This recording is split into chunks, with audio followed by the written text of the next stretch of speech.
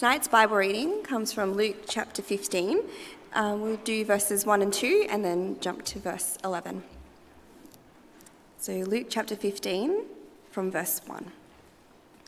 Now the tax collectors and sinners were all gathering around to hear Jesus, but the Pharisees and the teachers of the law muttered, "This man welcomes sinners and eats with them."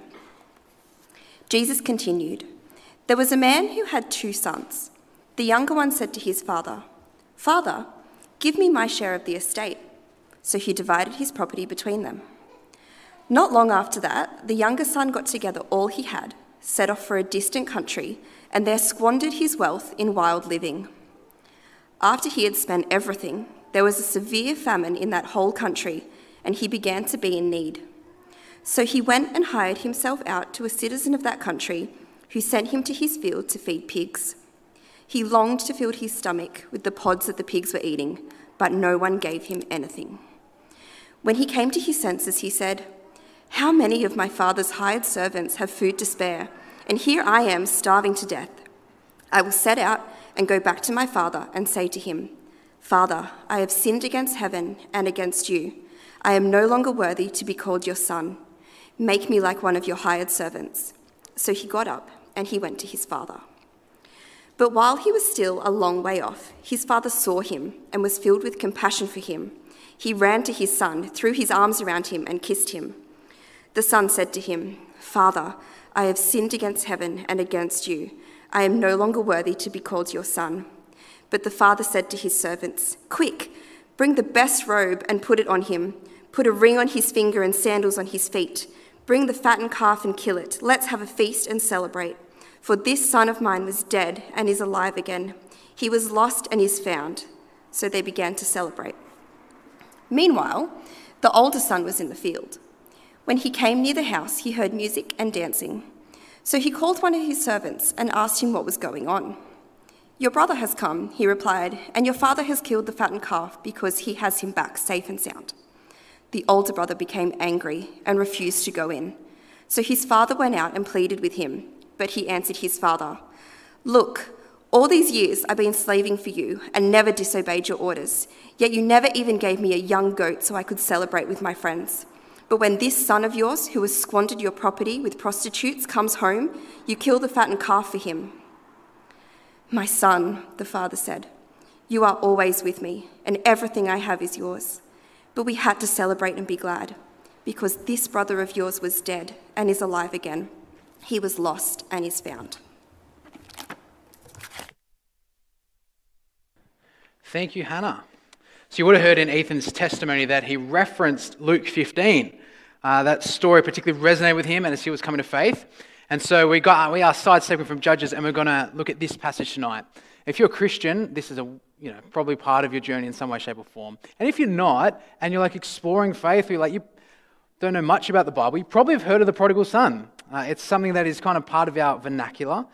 And it's a wonderful story in so many ways because it captures so much of the central Christian message. And we very much see ourselves in either one of the characters and sometimes chop and change between the two of them.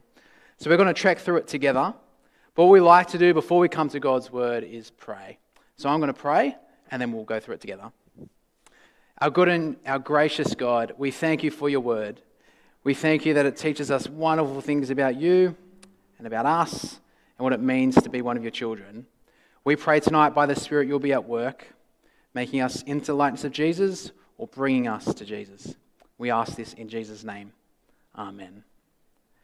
Now I want to suggest that and I think you'll agree with me, that we all have a longing for home.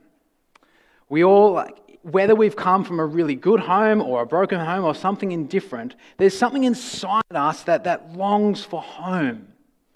Now, home not in the sense of a place, but rather that kind of relationships and the feeling.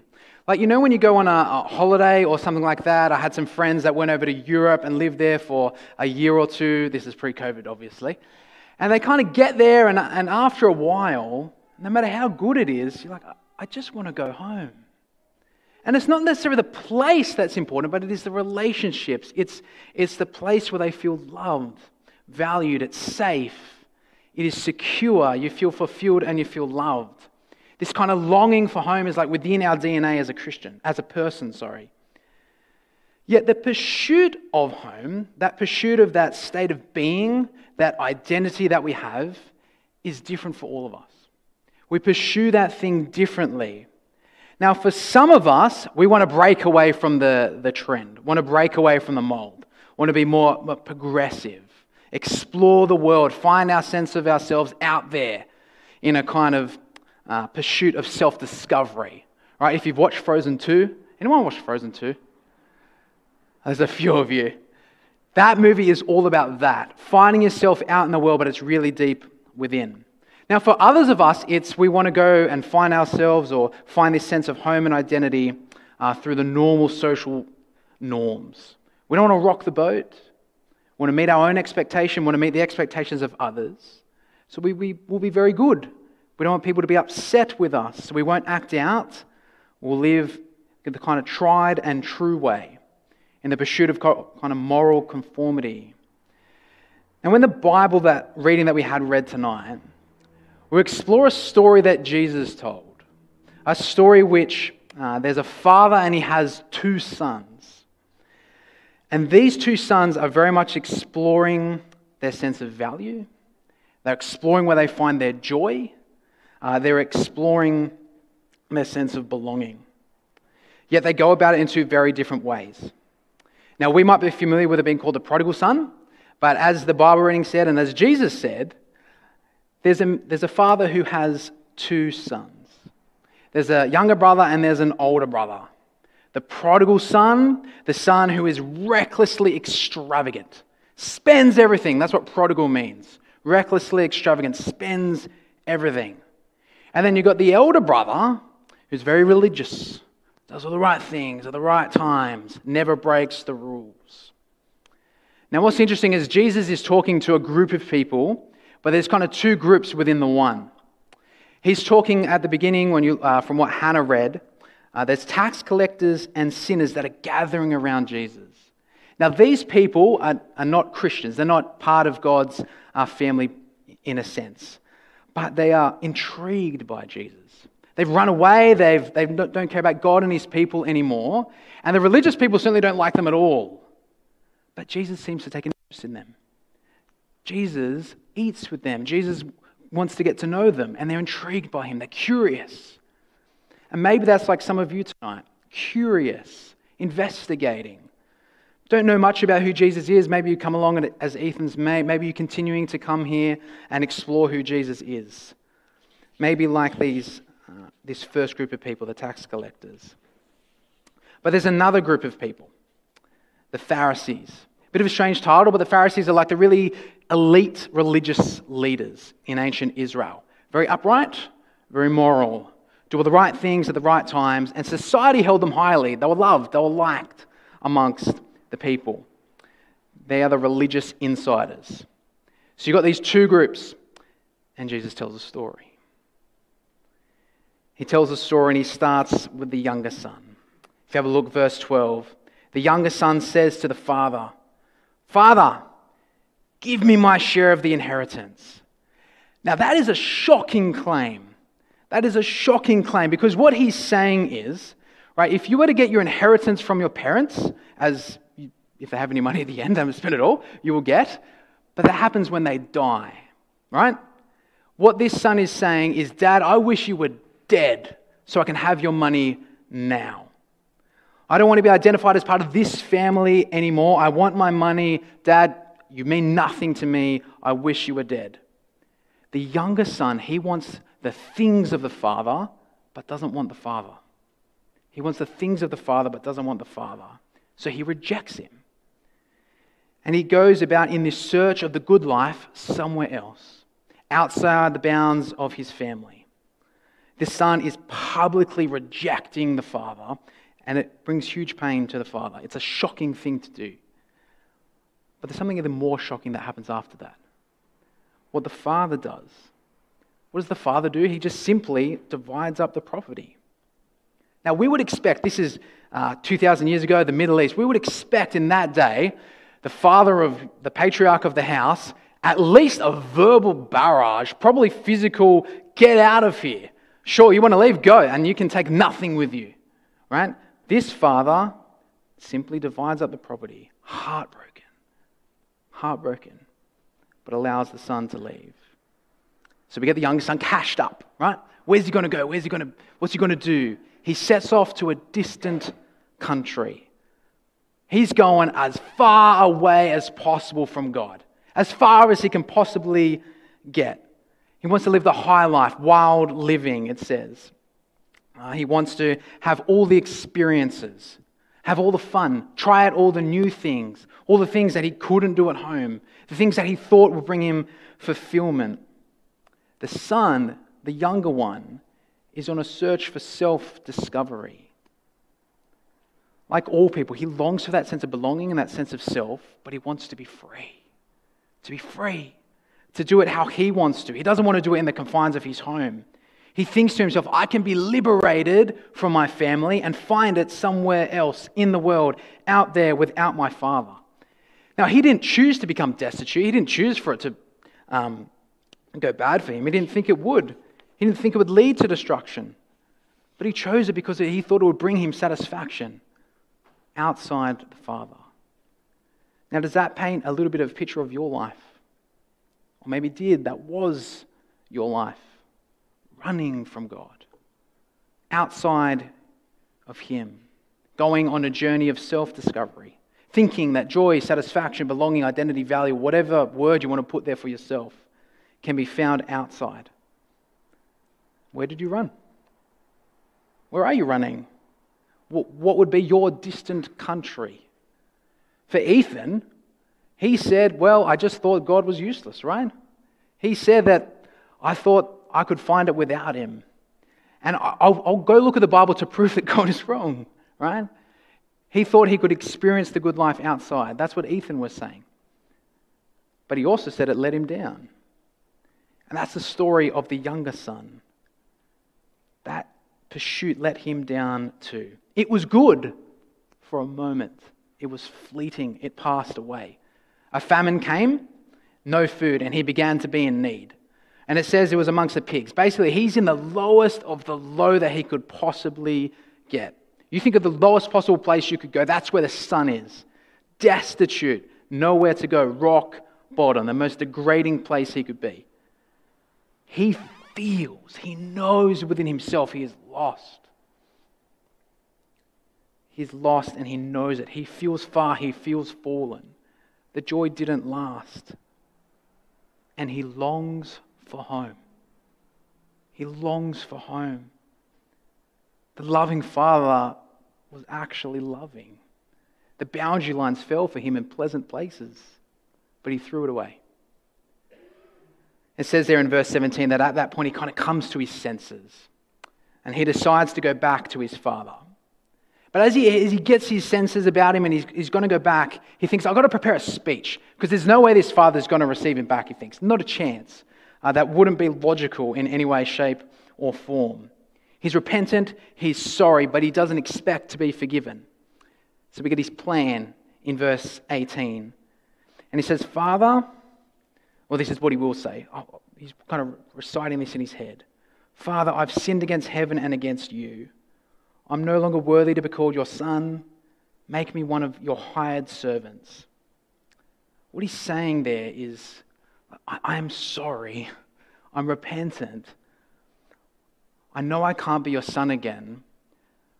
Let me earn it back. Let me become one of your hired servants. Let me earn it. Let me prove to you that I'm okay, that I've changed. Maybe then you will potentially have me back, but at least I'll be secure and safe in some way. I think many of us can think of God that way. We know we're far off. We know we've been fallen. We know we've rejected Him, and we think, man, I've got to fix my life up. I've got to be a good person before God will have me back. I've got to sort out some things in my life so that God will be happy with me. Maybe He'll accept me when I've done X, Y, and Z. That's exactly what the younger son felt. He thought that he had to fix himself up. I've got to be a hired servant so my father will have me back. But what does the father do? Well, the son is still a long way off. It's as though the father has been on his balcony watching, waiting, hoping, please may my son come home. I know he ruined me, rejected me, but please, desiring that he'll come home, like perched on a balcony. And then the rebellious son, the son who wanted him dead, the son who just wanted his money and not him. The father sees him from a long way off and he's filled with compassion and he runs. He runs. Like a Middle Eastern man of that day would have to pick up his tunic and run. And that's, you're burying your legs. That's horrendous. But he runs after the son. He embraces him in his arms. And you imagine the son, he's filthy here. He stinks like a pig. Right? For a Jewish person, that's horrible. The father wraps his arms around him, put the best robe on him, put a ring on his finger, put sandals on his feet. Basically, take off his dirty clothes and give him my clothes.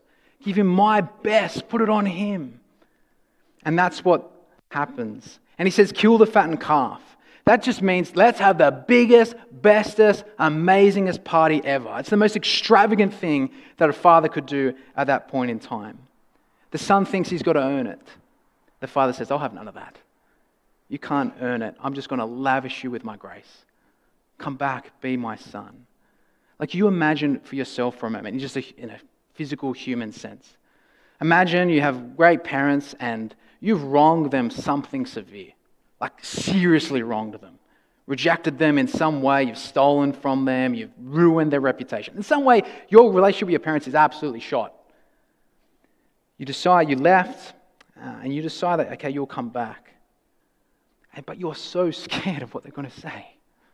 You are so fearful. Will they have me back? Will they not? Like you can imagine that fear. Well, then imagine when you come back, they chuck their arms around you and tears weep down their eyes. And they say, daughter, I love you. I love you. Or son, I love you. Welcome home. You're forgiven. And you know what? You said to us ages ago that you want to go to Europe. So we got your passport ready. It's been ready and we're going to take you. I want to spend time with you. And we want to give you something. So we bought you a car. We're going to give you the car. Can you imagine how you feel? That sounds extravagant for us. Who cares about the holiday? Who cares about the car? You would feel so loved. You would feel so accepted. Unconditional love. And this is the love of the Father. This is the love of God. See, the Father in this story is unconditionally compassionate. And for us, no matter what you've done, no matter where you've gone, how far you've fallen, when you come to God, He will embrace you, He will love you, He will bring you back as a child. God is in the business of bringing broken people back to Him. You want to know what that looks like in real life? In our day today? For tonight, look at Ethan. What a wonderful example of someone who was far gone, rejected God actively, came back, felt the love and embrace of God, unconditional. God is in the business of bringing broken people back to Him. But that is also not the end of the story. Jesus doesn't leave it there. We meet another character, the older son. Now, it actually seems that Jesus has this character in his mind the whole time. He's telling this wonderful story about the younger son, but he has this elder son in his mind. Now, the older brother has been out in the field, right? He's been laboring, working hard, doing things for the father. It's the father's business, so he's working for the father. And he hears the celebration, he hears the dancing, wonders what's going on, and he hears that they're having a party because the younger son has come home. And he too should join in the celebration. It's his brother that is found, and the father is delighted. But it's now this son's turn to disgrace the father. He will now disgrace him. It says in verse 28 that this son became angry and he refused to go in. He refuses, kind of like a stubborn 2-year-old, stamping their feet. No, staying outside. Angry, selfish rage. See, the younger son rejects the father by running away. The elder son rejects the father by not going in, by refusing. But like the father went to the younger son, here the father now goes to the older son, out of the party to reason and to plead with him. But it's at this point we hear the real reason why this older brother is so upset, why he won't come in. He says, look, doesn't even address him as father, just look, All these years I've been slaving for you. I've never disobeyed your orders. It basically meant I've been good, I've been perfect. Yet you never gave me a young goat so I could celebrate with my friends. But when this son of yours, right, not my brother, just this son of yours, when he comes back, who squandered your wealth on prostitutes and wild living, you kill the fattened calf for him. The older brother's saying, I deserve that. I earned it. And what have I got? I've got nothing. He's saying to his dad, look, mate, I've done all this for you. I've been good. You owe me, Dad. You owe me. See, it was not being bad that kept the older son away. It was actually being good. It was his goodness. It was thinking that he was superior, thinking that the father owed him. He didn't think he was lost. And because of it, he thought that he'd earned it. But just like the younger son was seeking fulfillment and that joy, that satisfaction away from the father, the older son is doing the same thing, seeking joy, seeking satisfaction by trying to earn it. The elder brother is just as lost as the younger brother. This is the story of two lost sons. The elder brother wants the things of the father, but not the father himself. He's just gone about it differently. Now, we all think of the sins of the younger son and go, of course, that's sin. That's disobeying God, running away, breaking the rules, while living prostitutes. This is bad. Right? We get that. But the older brother, because he is lost, it shows us that sin is not just about breaking the rules. See, he can be very, very good and yet very, very far from God. Sin, the thing that kind of actually separates us from God, is when you put anything as your own Lord and Savior. You put yourself, you put something else as your Lord and your Savior. There's a very intelligent man named Tim Keller. He wrote a book called Prodigal God about this parable. I really encourage you to read the book. Anyway, he has this quote. He says, there's two ways to be your own Savior and Lord. One is by breaking all the moral laws and setting your own course. And one is by keeping all the moral laws and being very, very good. Both ways leave us lost. They leave us separate from God. But can I take you back to the picture of the father? What does the father do to this son? He pleads with him. You can imagine his father lovingly calling him home. Come back. Because even though this elder son has rejected him, the father still goes out to him. Come, celebrate with us. Everything I have is yours. All I have is yours. You've always been in here. And you're going to get it no matter how hard or whatever you work for me, because it's not about if you've earned it or not. You are loved. And the story ends.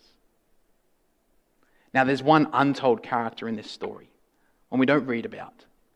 It's the one telling the story. Jesus. See, Jesus is the true elder brother. He's what the elder brother would have done. Because Jesus is the one who goes after the lost. Jesus is the one who goes after the prodigals. Jesus is the one who goes after the people who are really, really religious but far from God. Jesus is the one who goes after those who think they can do it on their own. But more than just going after them, Jesus is the one who actually makes it possible for us to come back to God.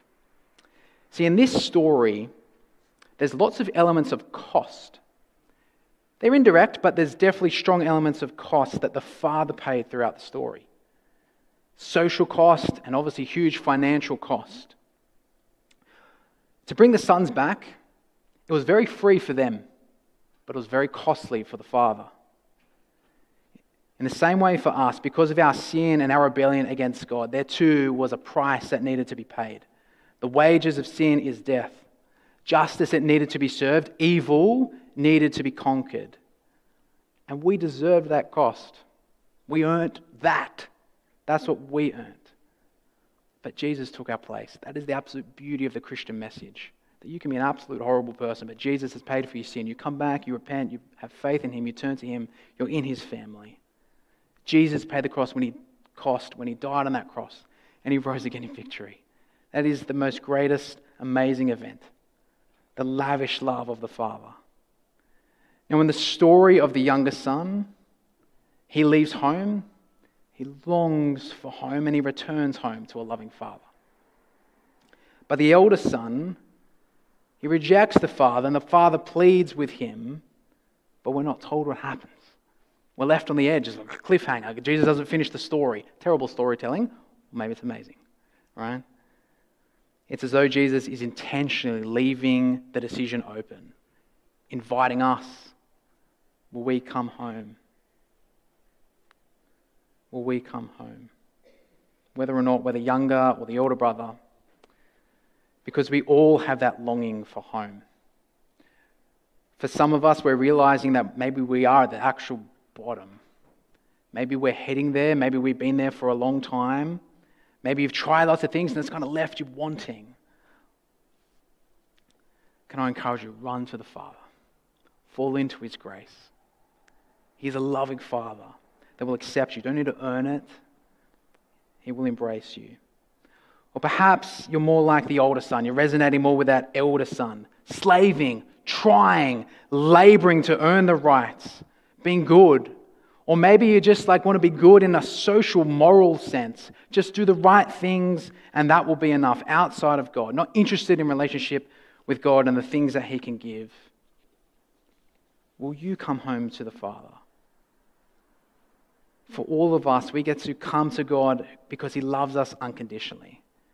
And he's pleading with his creation, with the people that he made, with the people that he sent Jesus to die for. Come back to me. He desires a relationship with you. So much so that God will become the prodigal God.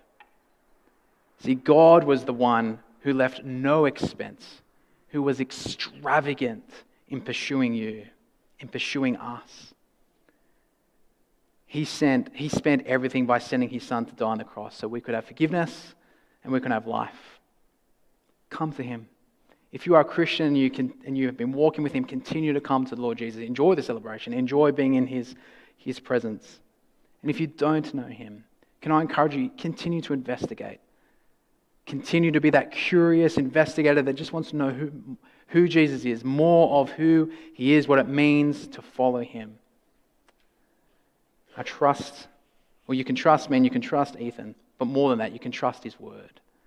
It is the good, it is the best, it is the only way.